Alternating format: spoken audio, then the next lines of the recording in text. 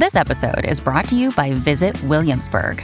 In Williamsburg, Virginia, there's never too much of a good thing. Whether you're a foodie, a golfer, a history buff, a shopaholic, an outdoor enthusiast, or a thrill seeker, you'll find what you came for here and more. So ask yourself, what is it you want? Discover Williamsburg and plan your trip at visitwilliamsburg.com. Mom deserves the best, and there's no better place to shop for Mother's Day than Whole Foods Market. They're your destination for unbeatable savings, from premium gifts to show-stopping flowers and irresistible desserts. Start by saving 33% with Prime on all body care and candles. Then get a 15-stem bunch of tulips for just $9.99 each with Prime. Round out Mom's menu with festive rosé, irresistible berry chantilly cake, and more special treats. Come celebrate Mother's Day at Whole Foods Market. Hey, it's Ryan Reynolds, and I'm here with Keith, co-star of my upcoming film, If, only in theaters May 17th. Do you want to tell people the big news? All right, I'll do it. Sign up now and you'll get unlimited for $15 a month and 6 months of Paramount Plus Essential Plan on us. MintMobile.com/switch. Upfront payment of $45 equivalent to $15 per month. Unlimited over 40 gigabytes per month. Face lower speeds. Videos at 480p. Active Mint customers by 531.24 get 6 months of Paramount Plus Essential Plan. Auto renews after 6 months. Offer ends May 31st, 2024. Separate Paramount Plus registration required. Terms and conditions apply if rated PG. Welcome to the New Books Network. Welcome to the African Studies channel of the New Books Network. I'm your host, Thomas Zuber. I'm thrilled to introduce today Dr. Anne Hugon, Associate Professor of African History at Paris 1 Panthéon-Sorbonne and a member of the Institut des Mondes Africains. We'll be discussing her book, Être mère en situation coloniale, Gold Coast, années 1910 à 1950, published in 2020 with the Édition de la Sorbonne. Dr. Hugon, thank you for being here and welcome. Thank you very much for inviting me. I'm very happy to be here with you for this conversation. Thank you. So to begin with, please tell us a little bit about yourself and what brought you to the study of African history. Well, thank you for this question. I guess what brought me to the study of African history is, I would say, a mixture of serendipity and an interest for African cultures, if this very general term means anything. I was a teenager in the 1980s, and I spent a year in London at that time. And it was a time when the struggle against apartheid in South Africa was quite strong, and this brought an interest in political activities. I went to a lot of concerts, and there was a strong, mobilization. I was then in secondary school, but I used to listen to a lot of African music, but it was not just music per se. It was also the role of music in political struggles, which interested me. And as a student, a few years later, but only 2 or 3 years later, I became interested in the ways Europeans had invented Africa and how they had created a form of radical otherness, which was embodied by the African. But at the same time, how this image was sort of distilled in various versions with the use of ethnography, which was then a new science at the end of the 19th century. And of course, this coincided with the beginnings of colonization, etc.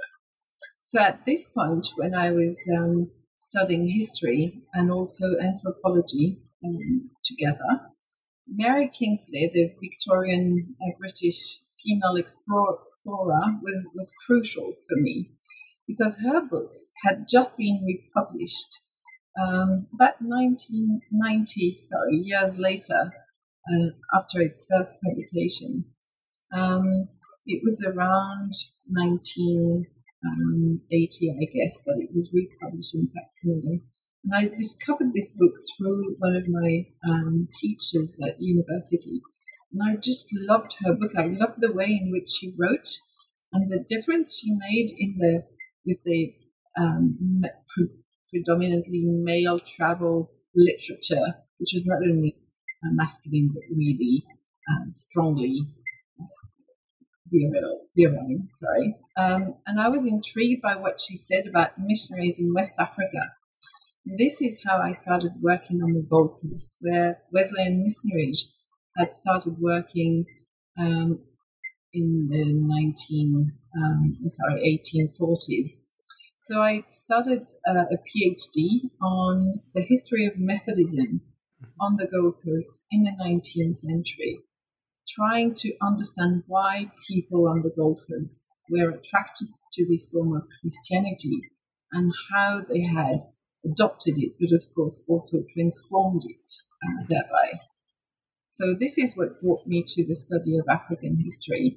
And what's interesting is how I started being interested in the ways in which Europeans saw Africa, and slowly got derived, so to speak, and got more interested in the history of African societies themselves.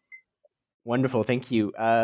So maybe let's turn now to the book. And you've given us this very compelling, as you say, social history of the Gold Coast through the prism or the lens of maternité, and the term itself in French seems to encapsulate a range of different meanings, from the biomedicalization of reproduction to motherhood and mothering. And tell us maybe a little bit about the genesis of this project and the questions you were trying to answer through this study. Okay, so what happened is that I defended my PhD in 1995, and it took me another 4 years before I was able to go to Ghana again, by which time I had become more interested in women's history, which was at the time, especially in France, still a relatively new field in history. So I went to the archives, and I think the question I was trying to address very broadly was that of the impact of colonialism on women's lives versus men's lives, I mean. African women versus African men. And my hypothesis, which of course is not counterintuitive at all, was that African men and African women were not impacted in the same ways by colonialism. They literally didn't see the same aspects of colonization. So this was my hypothesis. So I just went to the archives, and this was really what you would call an empirical method. I just started ordering documents with any kind of document with women in the title. So I ended up with files on women in prisons or on widows asking to be given half the pension of their deceased husbands, and so on and so forth.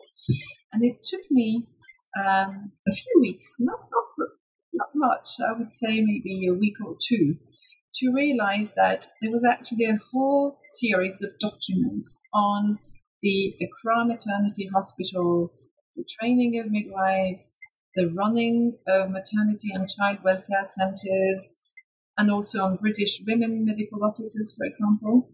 And that all this, taken together, constituted the basis for a study on the medicalization of pregnancy and childbirth, and also on new ethics of motherhood, so to speak. So yes, that's how I started, and these are the very broad questions that I had in mind when I started on this project, working on this project. So now the specificity of the Gold Coast case is, I would say, the emphasis which was put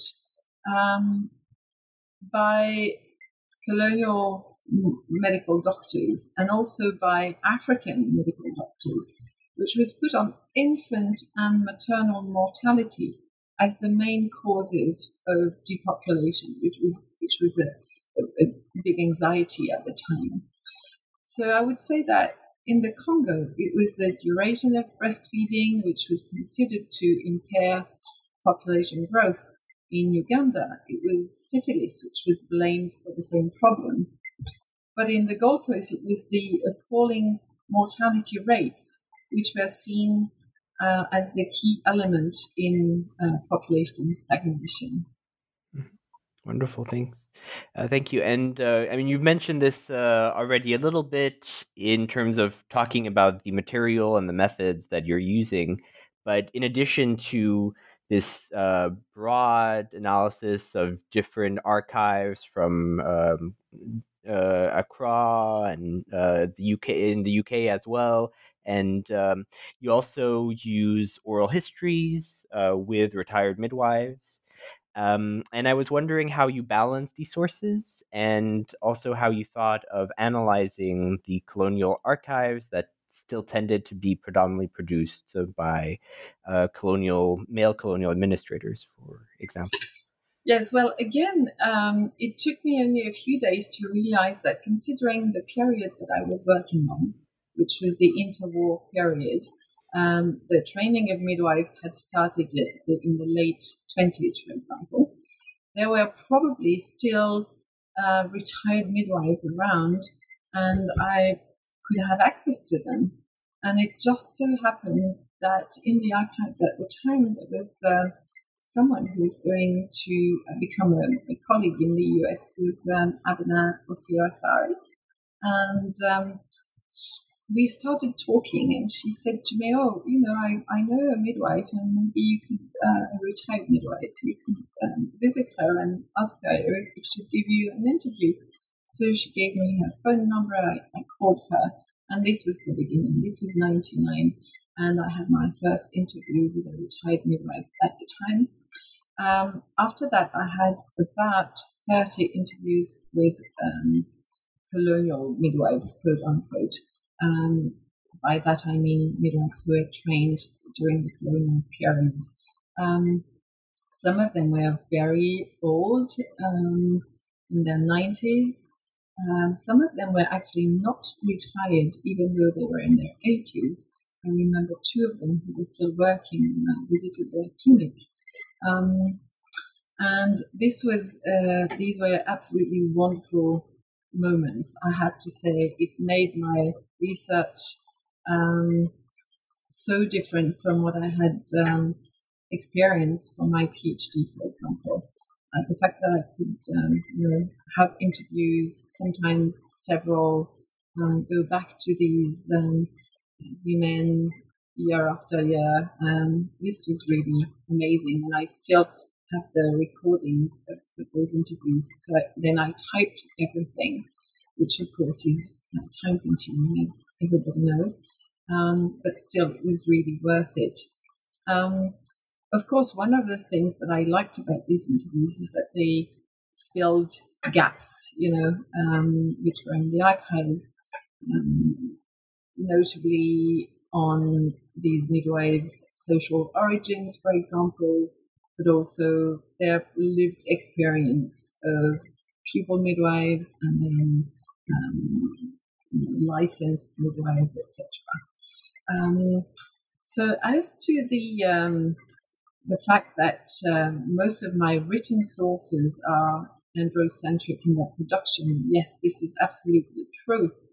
But I think this is a question that should be answered in multiple ways. Of course, these sources are mostly produced by men. And I mean the sources which I found in Accra, but also in all the other archive centers that I visited in Ghana. I went to all of them. And also the ones in Britain, of course. They are mostly produced by men, members of the colonial administration or members of the medical services. And these sources represent the biggest part of the material that I relied on. And of course, they convey a strong sense of both European and masculine superiority. And I regretted, I was sorry I could not find enough written sources stemming from ordinary women, those who were constantly talked about in the sources, but who rarely spoke themselves and of themselves. However, there are two things that I'd like to say about this lack. One of them is that women were in the archives. Of course, they were spoken about, as I said. But, there's this cliche, which is that African women don't appear in the sources. This is not true, especially if you focus on matters of reproduction. The other thing is that had I had sources stemming from these women, of course I would have been very happy, and I would probably have ended up with a different kind of book. However, I think it's important not to romanticize the kind of sources which come from the people themselves. And it's important that historians should keep a distance between themselves and the sources wherever they come from. And I think, or at least I was trying to have a critical distance with my archives, and all the time being aware of their, racial bias, their gender bias, their sense of superiority, the racism, of course, which is so clear in so many of these sources. But at the same time, I think it's very important to remember that if I'd had sources from ordinary African women, I would still have needed to be critical and not just take them for granted. Of course. Thank you so much. And thanks for this reflection on just analyzing a corpus of archives, or even just any sources that we're relying on. So maybe let's jump into some of the empirics of the book. And I think in the beginning of your study, you start out with this 1917 report that that has an influence on the entire arc, it seems, of a lot of the book and of the different questions you're analyzing, which is this report on infant mortality that it seems to encapsulate both some of the colonial demographic concerns around depopulation, the issues of biomedicalization of birthing, through notably a stigmatization of traditional birth attendants, and also finally a focus on blaming mothers for infant mortality as opposed to structural and economic reasons. Tell us a little bit about this report, and notably the role of one key doctor, Dr. Nanka Bruce, in making infant mortality this central policy issue in the Gold Coast. Okay, yes. Well,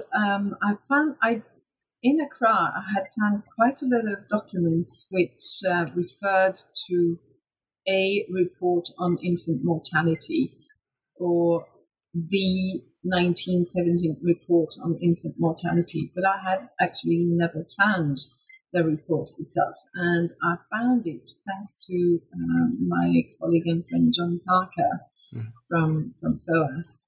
One day he wrote to me and said, at the National Archives in London, in Kew, I found this file. I think it may be of interest for you. So he gave me the shelf mark. And then next time I was in London, I ordered it. And I ended up with a thick file of over 100 pages, which has a lot of appendices and so on. And it took me a while to understand the architecture of this report. Mm-hmm. So the origin of the report was a letter written by a Dr. Nanka Bruce, who was of Ga origin. He was born in Accra, and he had been trained in Edinburgh at the end of the 19th century. So after he graduated, he came back to the Gold Coast and tried to be hired as a medical doctor in the colonial service, as a civil servant. And for odd reasons, he was unable to get a position because he had failed to let the administration know that he was leaving for Britain years before. So there was something in his in his file, which prevented him from being employed by the government. So he started a private medical practice, and he was a very popular medical doctor, so he was quite wealthy. But he was also a member of this very peculiar African, urban, Christian, Anglophile elite, which is a very intriguing and interesting category at the time, because they have a lot in common with the English government or British government in terms of cultural references and worldview and so on. But there's a huge difference in the way they see the role of this particular group, the African elite, in the running of a colony. Right. They are people who want to be employed in high positions, and because they have the diplomas, the training for this kind of position, they challenge the racism which prevents them from getting these positions. And Nanka Bruce is typically this kind of person.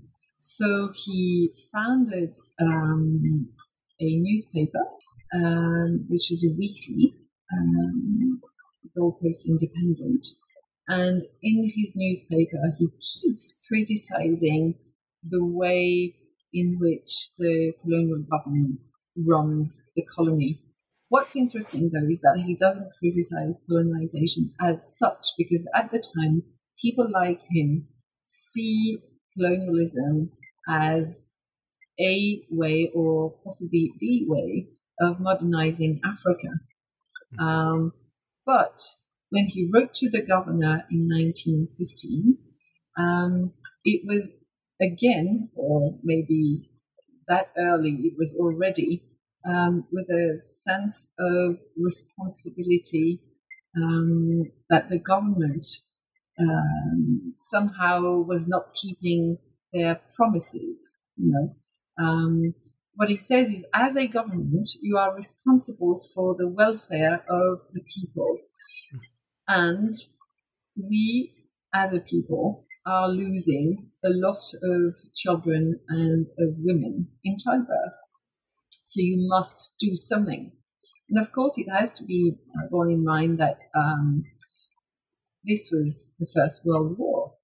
And in 1915, when he wrote this letter to the governor, asking him to do something about infant and maternal mortality, he went as far as to say the Germans in Togo, in neighboring Togo, are doing much better than the British in the Gold Coast, which of course was probably not to the governor's taste. Anyway, so this is how he started, making infant mortality a colonial policy issue. It took the governor another 2 years before he actually did something about this letter. And he set up an ad hoc committee on infant mortality, whose mission was to try to understand what the causes of infant mortality in Accra were.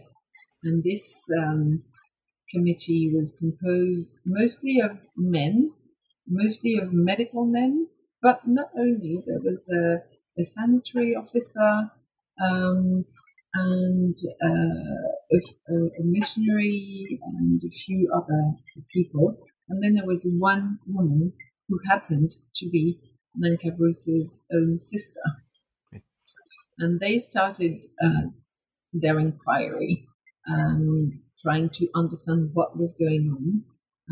They even interviewed 2 quote-unquote traditional midwives, trying to see whether their methods were, responsible for maternal mortality and so on and so forth. And the conclusions of this report were that it was mostly the women's responsibility. if infants and women were dying shortly after childbirth. So the idea was that midwives had to be trained, and also that mothers had to be trained to raise their children properly. Great. That's excellent. Thank you. And so I think the other aspect that you develop quite interestingly throughout the book is also questions of how different medical centers, notably the Accra Maternity and some of the infant and maternal welfare centers, were then repurposed by the people who used them, African women who went to these centers. And contrary to some of the colonial administrators' views that women might not use these centers, actually they became quite very popular during the interwar period and well into the 50s. So maybe tell us about how this came about and how these institutions were then repurposed by their users. Yeah, thank you. I think it's important to understand that the colonial way of seeing things was that A, African women were backwards, and B, they would only start using these medical centers if they gave up all other kinds of therapeutics. This was the very binary way of seeing the world in colonial times. You were either, into biomedicalization, or you were into traditional medicine, but in their eyes, you couldn't use both. And of course, their own purpose was to get rid of anything which was not biomedical and replace the old by the new, so to speak. What they had not seen in advance was that African women were not what they called backwards, and B, that they didn't mind using all kinds of methods in order to secure healthy, progeny, children. So, because of these two reasons, the colonial medical officers were very surprised to see how popular the Accra Maternity Hospital, but also the Princess Mary Louise Children's Hospital, and all the infant and maternal welfare centers, which were preventive medicine centers, how popular all these institutions became. The sources show how, there were huge queues outside these centers. One medical doctor says that she had to see 200 children in one day. You can imagine how not thorough these medical consultations were. However, this is a good testimony of the popularity of these centers. So that's the popularity. However, the women used the centers not exactly in the way they had been organized by the colonial administration, especially the infant and maternal welfare centers, because these centers were supposed to run along preventive lines, as they said at the time, which meant that mothers were supposed to bring healthy children so that the doctor or the nurses could check that the child was healthy. And this, of course, didn't make much sense to most African women. They could see that their child was healthy and therefore did not really need to, spare the time and cost of transport, because these centers were free. But the cost of transport was, important. So they really didn't see the point of bringing a healthy child to hear a doctor say that the child was healthy. It has to be remembered also that this was in a context where institutions were scarce.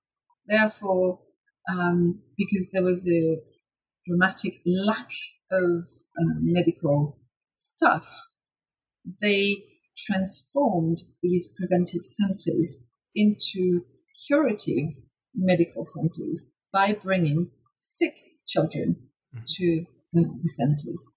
So that the women doctors, the British women doctors who'd been hired to practice preventive medicine in these centers ended up practicing curative medicine with sick children. And they were actually quite happy with this turn themselves. The ones who were not too happy about it were the administrators, especially the director of medical services, who literally thought that the centers had been, so to speak, hijacked by both African women, mothers, and European medical doctors, the lady medical officers or women medical officers as they were called at the time.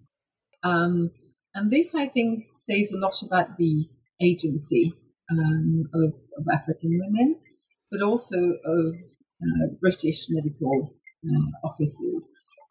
In the end, the director of medical services even sort of closing down these centers for good in order to literally punish the women, for their agency. But petitions were signed in most of the towns where the centers were threatened, and they were sent to the governor. And in the end, these centers were not closed down. They were transferred to the Red Cross or kept in the hands of the government, or sometimes transferred to missionary bodies, as in Kumasi, for example. Thank you. And I think this leads us maybe to our next question, which I think, as you emphasize initially, this question of maternal and child and infant health in the Gold Coast seemed to have been envisioned, at least by colonial administrators and some predominantly male doctors, as a government project, that you argue there was a progressive shift from this being a uniquely government prerogative to something that was more of a mixed model that relied on different institutions. And one of these institutions that you talk about is notably the Gold Coast League for Maternal and Child Welfare. Maybe tell us a little bit about that project and that institution, and the equilibrium between government and some of these non-governmental projects. Yeah, it's true that another specificity of the Gold Coast, taken as a part of the British Empire, is that the welfare of women and children was seen in the Gold Coast as a prerogative of the government, whereas in other colonies, all other colonies, as far as I can tell, it was transferred by the government to missionaries mostly. So this was at the beginning seen as a state system, so to speak, which is why these centers were free, why the Accra Maternity Hospital was also free for women who gave birth there, and so on.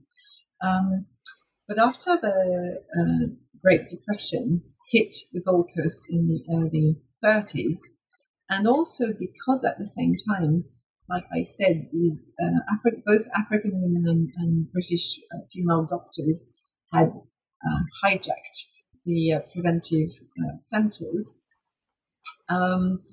There was a shift, and the turning point is 1932. And like I said, it became a mixed system.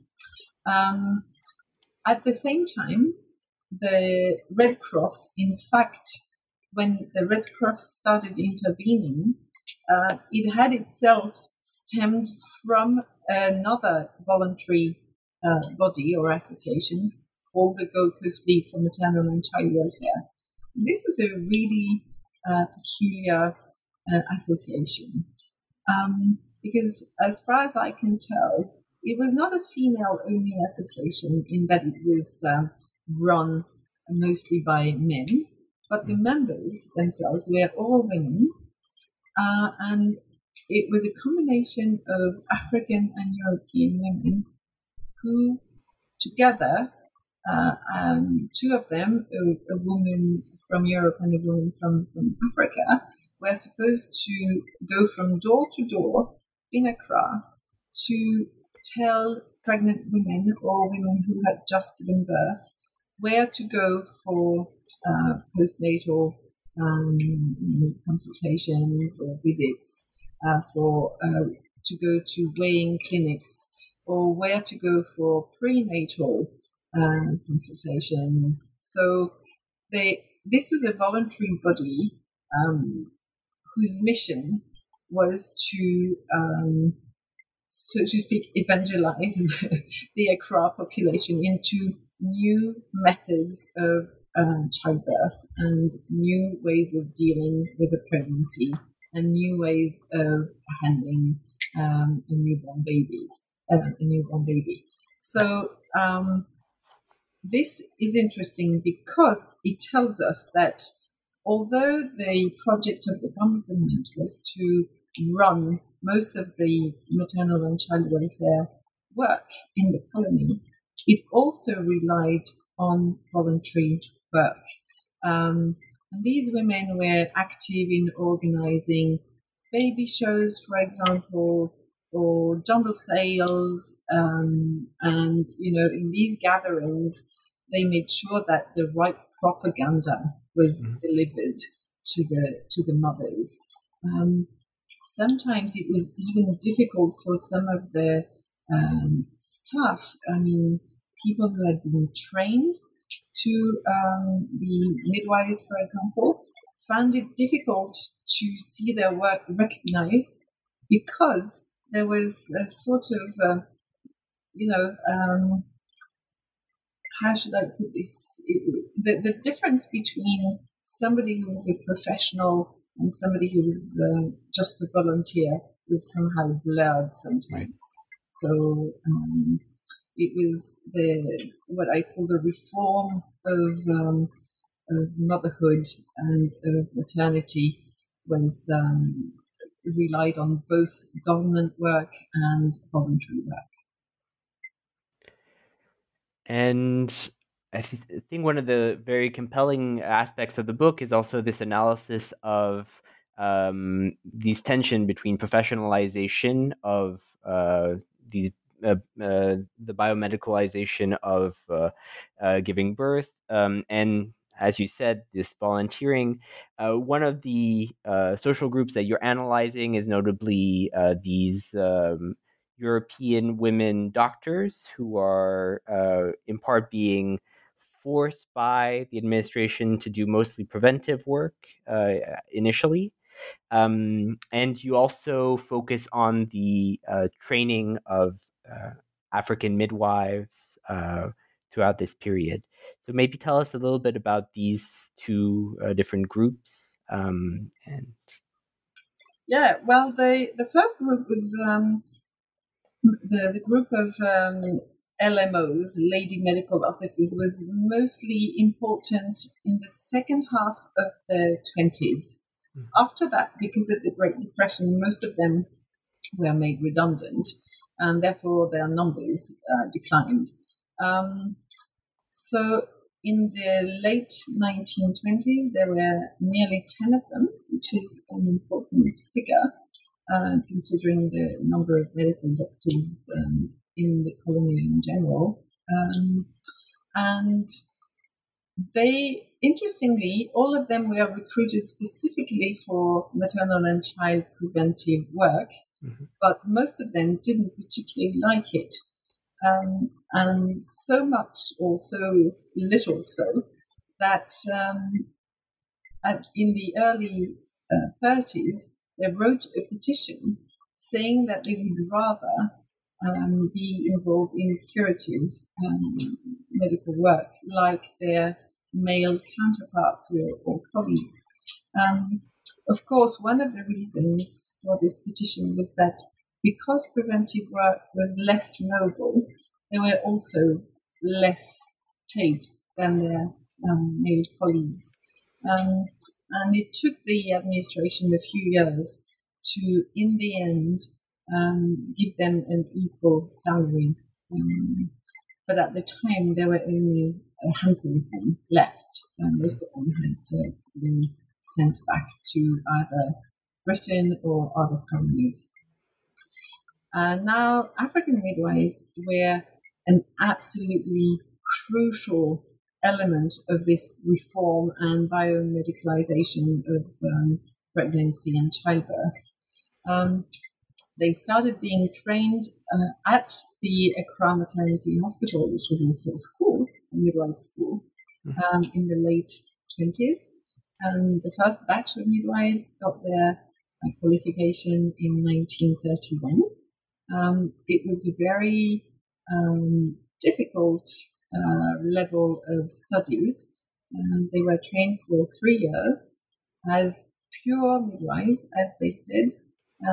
And interestingly, the model was more a French model than a British model. In Britain at the time, there were only nurse midwives, meaning that women were trained as nurses and a little midwifery, whereas in the Gold Coast, they were trained as pure midwives. So for 3 years, they studied only anything that had to do with pregnancy and childbirth.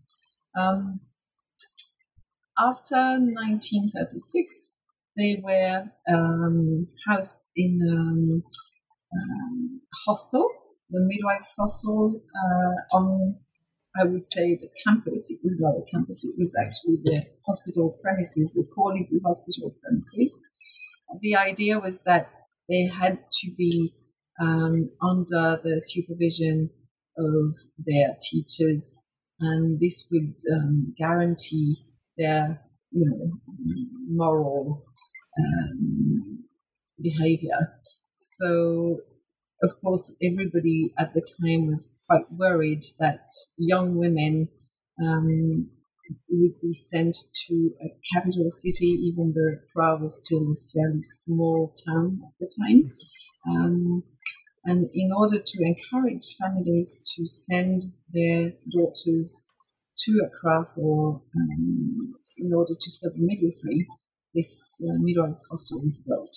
And because as of 1936 they lived for 3 years together, they really, this created an esprit de corps, which was very important later on in the moral values and in the way these women saw themselves.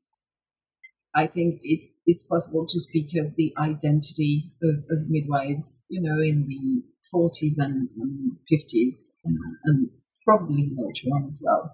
So these midwives were the most qualified women in the whole country. And it has also to be said that it was the only elite profession which was female only. Mm-hmm. Teachers, for example, were both men and women, and actually women were a minority among teachers. And it was the same is true for any other field except midwifery, where the midwives were absolutely all female. And little by little, this created a new identity, both for themselves and in the way they were seen. One important element is the uniform, for example. Midwives in the Gold Coast were called the blue nurses, as opposed to the green nurses, who were the general nurses. So you could tell who was a midwife. And of course, the uniform is also linked to, the official, the government, and so on and so forth. And it's an element of prestige. Most of these qualified midwives chose to settle a private practice because the government service at the time was not easy. You would be sent from one position to the other in the country, notwithstanding your marital status, the number of children you had to take on with you, and so on. So a lot of them chose to practice in their own private clinics. And at the beginning, in the 1940s, they received a subsidy from the government because a lot of the women could not pay what they were supposed to pay for giving birth in private clinics. The other interesting thing about midwives is that it's unclear how they saw themselves in relation to the government. Mm-hmm. In many ways, they considered themselves as part of the colonial system, and they had also adopted part of the colonial worldview. But of course, on the other hand, they were quite sensitive to the fact that sometimes they were bullied by their teachers, and partly because, or maybe only because they were Black pupils. So their relation to the government was very ambiguous. The other thing is that depending on where they started their clinic, they were more or less welcome. One of the things which, again, is not counterintuitive, but it's important to insist on that still, is that socioeconomic factors played a great role in the choices women made about where and with whom they would give birth. So a lot of educated women preferred either going to hospital or going to a private clinic, whereas a lot of illiterate women preferred giving birth at home, but possibly calling a qualified midwife to attend their childbirth. So the way they were seen. And another thing which struck me when I was going around Accra for these interviews was that it's always so easy to locate a midwife. Everybody knows a midwife in a neighborhood. So if I came and said, I would like to interview Mrs. So-and-so, she's a midwife, I know she lives in this neighborhood, but I'm not sure exactly where, in a few seconds, I would find somebody who would lead me to the house. And this also tells a lot about how they were seen and how important they were to the communities in which they worked. And I was wondering, to your point about their midwives' ambivalence to sort of their links with government policies and whatnot, you mentioned notably a range of different perspectives as we approach independence and the different questions, the different political parties and different perspectives on what independence might look like. What did you, in your research, what did you learn notably about the position of these midwives in at this moment of independence? Well, this is something I somehow did not enough address in the interviews. I was sorry I hadn't, but then it was too late. So I did a bit, but I did not think at the time that it was very important to ask them about their political, views and how they got mobilized, especially in the late 40s.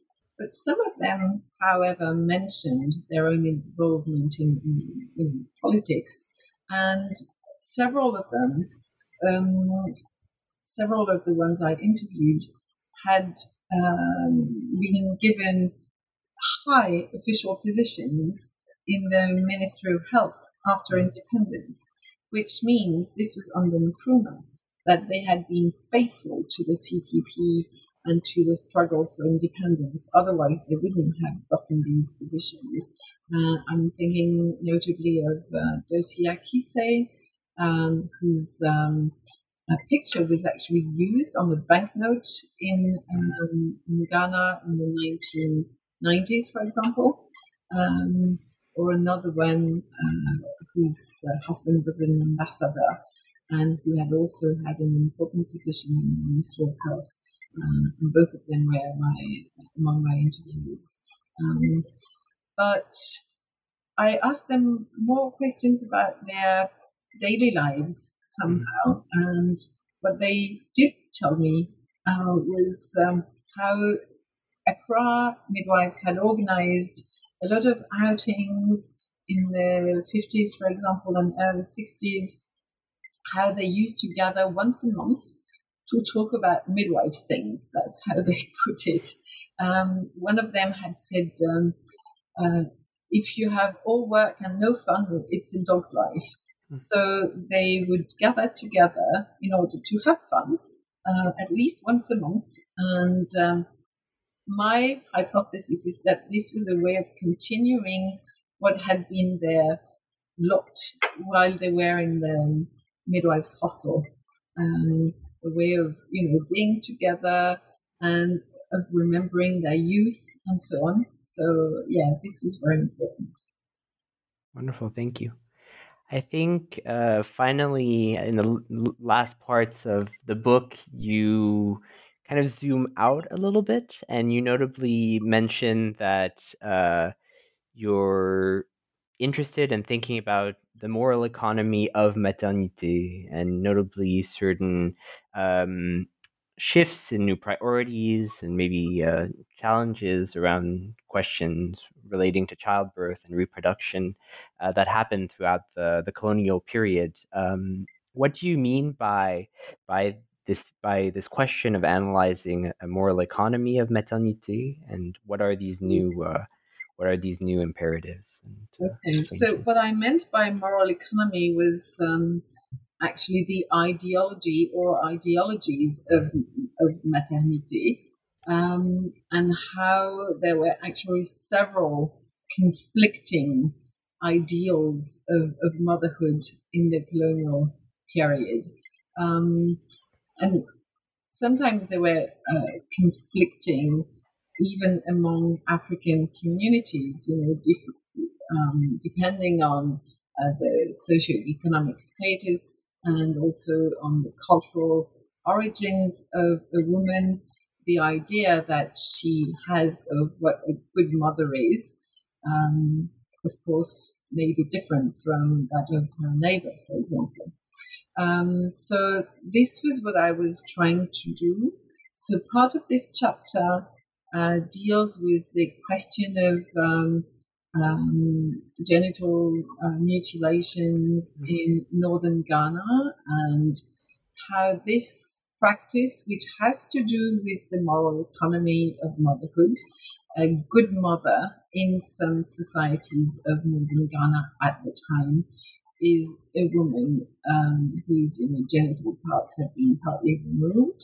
And the colonial administration is very worried about these practices, undesirable practices, as Jessica Cammert wrote in her book. So the government is anxious to know whether this kind of mutilation has an impact on childbirth.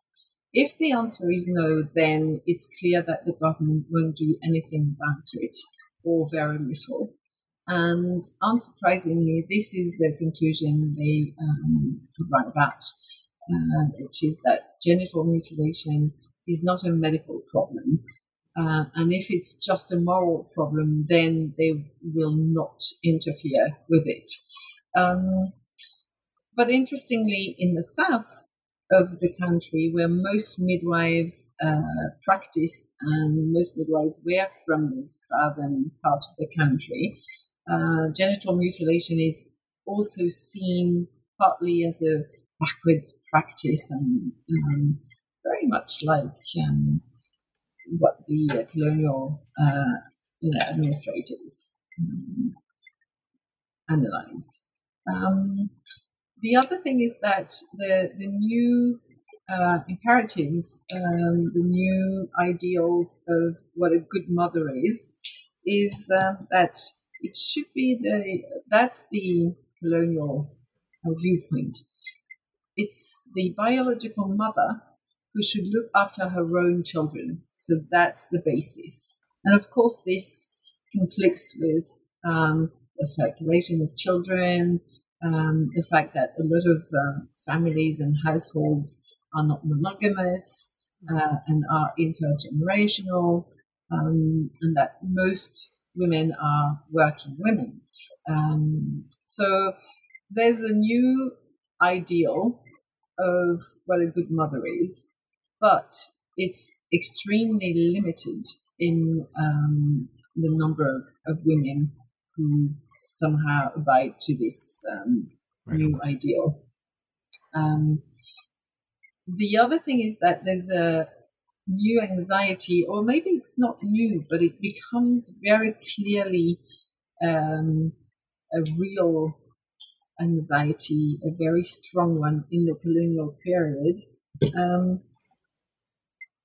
People want to have children, and not only do they want to have children, they want their children to grow up and reach adulthood, and thereby become themselves, ancestors and become adults before even becoming ancestors.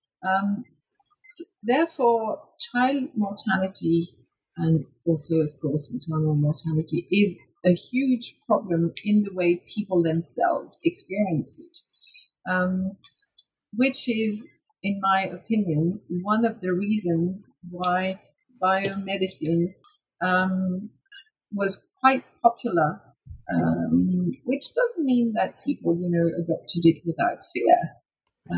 There was fear, but still it was popular. So this, in my opinion, shows that what I call the obsession about reproduction was such at the time that the biomedicalization promoted by colonial administration was welcome in many ways. And again, I'm not saying that people just adopted it per se, but they transformed it, they had recourse to it, they used it in their own ways. And the same thing is true about the new ideals of motherhood. When they could make sense of what was told them, they would sometimes, start looking after their children in different ways or new ways. But if it didn't appeal to them, or if it was contrary to their daily lives, then they would just give up. There's this really funny anecdote whereby a medical doctor writes to a very important chief, telling him, one of your wives came to me yesterday and I told her she should breastfeed her baby every 3 hours. Then she said to me she had no watch, and what is good for European women is not good for African women. And of course, this, breastfeeding every 3 hours, which was a new thing in the 1930s and had been globally imported from New Zealand, from a pediatrician from New Zealand, made absolutely no sense for a vast majority of the women on this planet, notably the women of the Gold Coast. Wonderful. Thank you very much. And thank you for this really fascinating conversation around your book.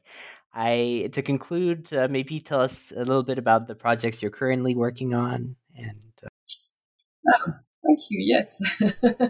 Well, after the book was published, or actually before it was published, I started working on a new project on juvenile delinquency in the Gold Coast. So the period is more or less the same, because the anxiety about this group or supposed group of youth committing crime and various offenses starts being visible in the sources in the interwar period. And so I'm trying to understand both how juvenile delinquency was created as a new phenomenon, but this has already been studied somehow in other colonies, and I don't think that the Gold Coast has anything specific, really. So what I'm more interested in is to try to understand who these children were, where they came from, and even more importantly, what happened to them once they had been pointed out by the colonial authorities. So there were some institutions which were created to reform these young boys, because they were in the Gold Coast. The vast majority of them are boys. So this, as you can imagine, takes me to quite another population. Having worked mostly on women for this book, then I'm working mostly on young men and even boys. And I'm also trying to see what happened to them after independence. And possibly, if I find enough sources, I'll try to address the shift from juvenile delinquents to street children. So, the change of discourse and also if there were any changes in the way authorities dealt with these young people. wonderful. Thank you very much for your time, and it was really wonderful to talk with you. Thank you very much for your questions. And to conclude, this was a conversation with Anne Hugon about her book Être mère en situation coloniale, Gold Coast, années 1910 à 1950, that was published in 2020 by the Édition de la Sorbonne. Thank you very much. Thank you.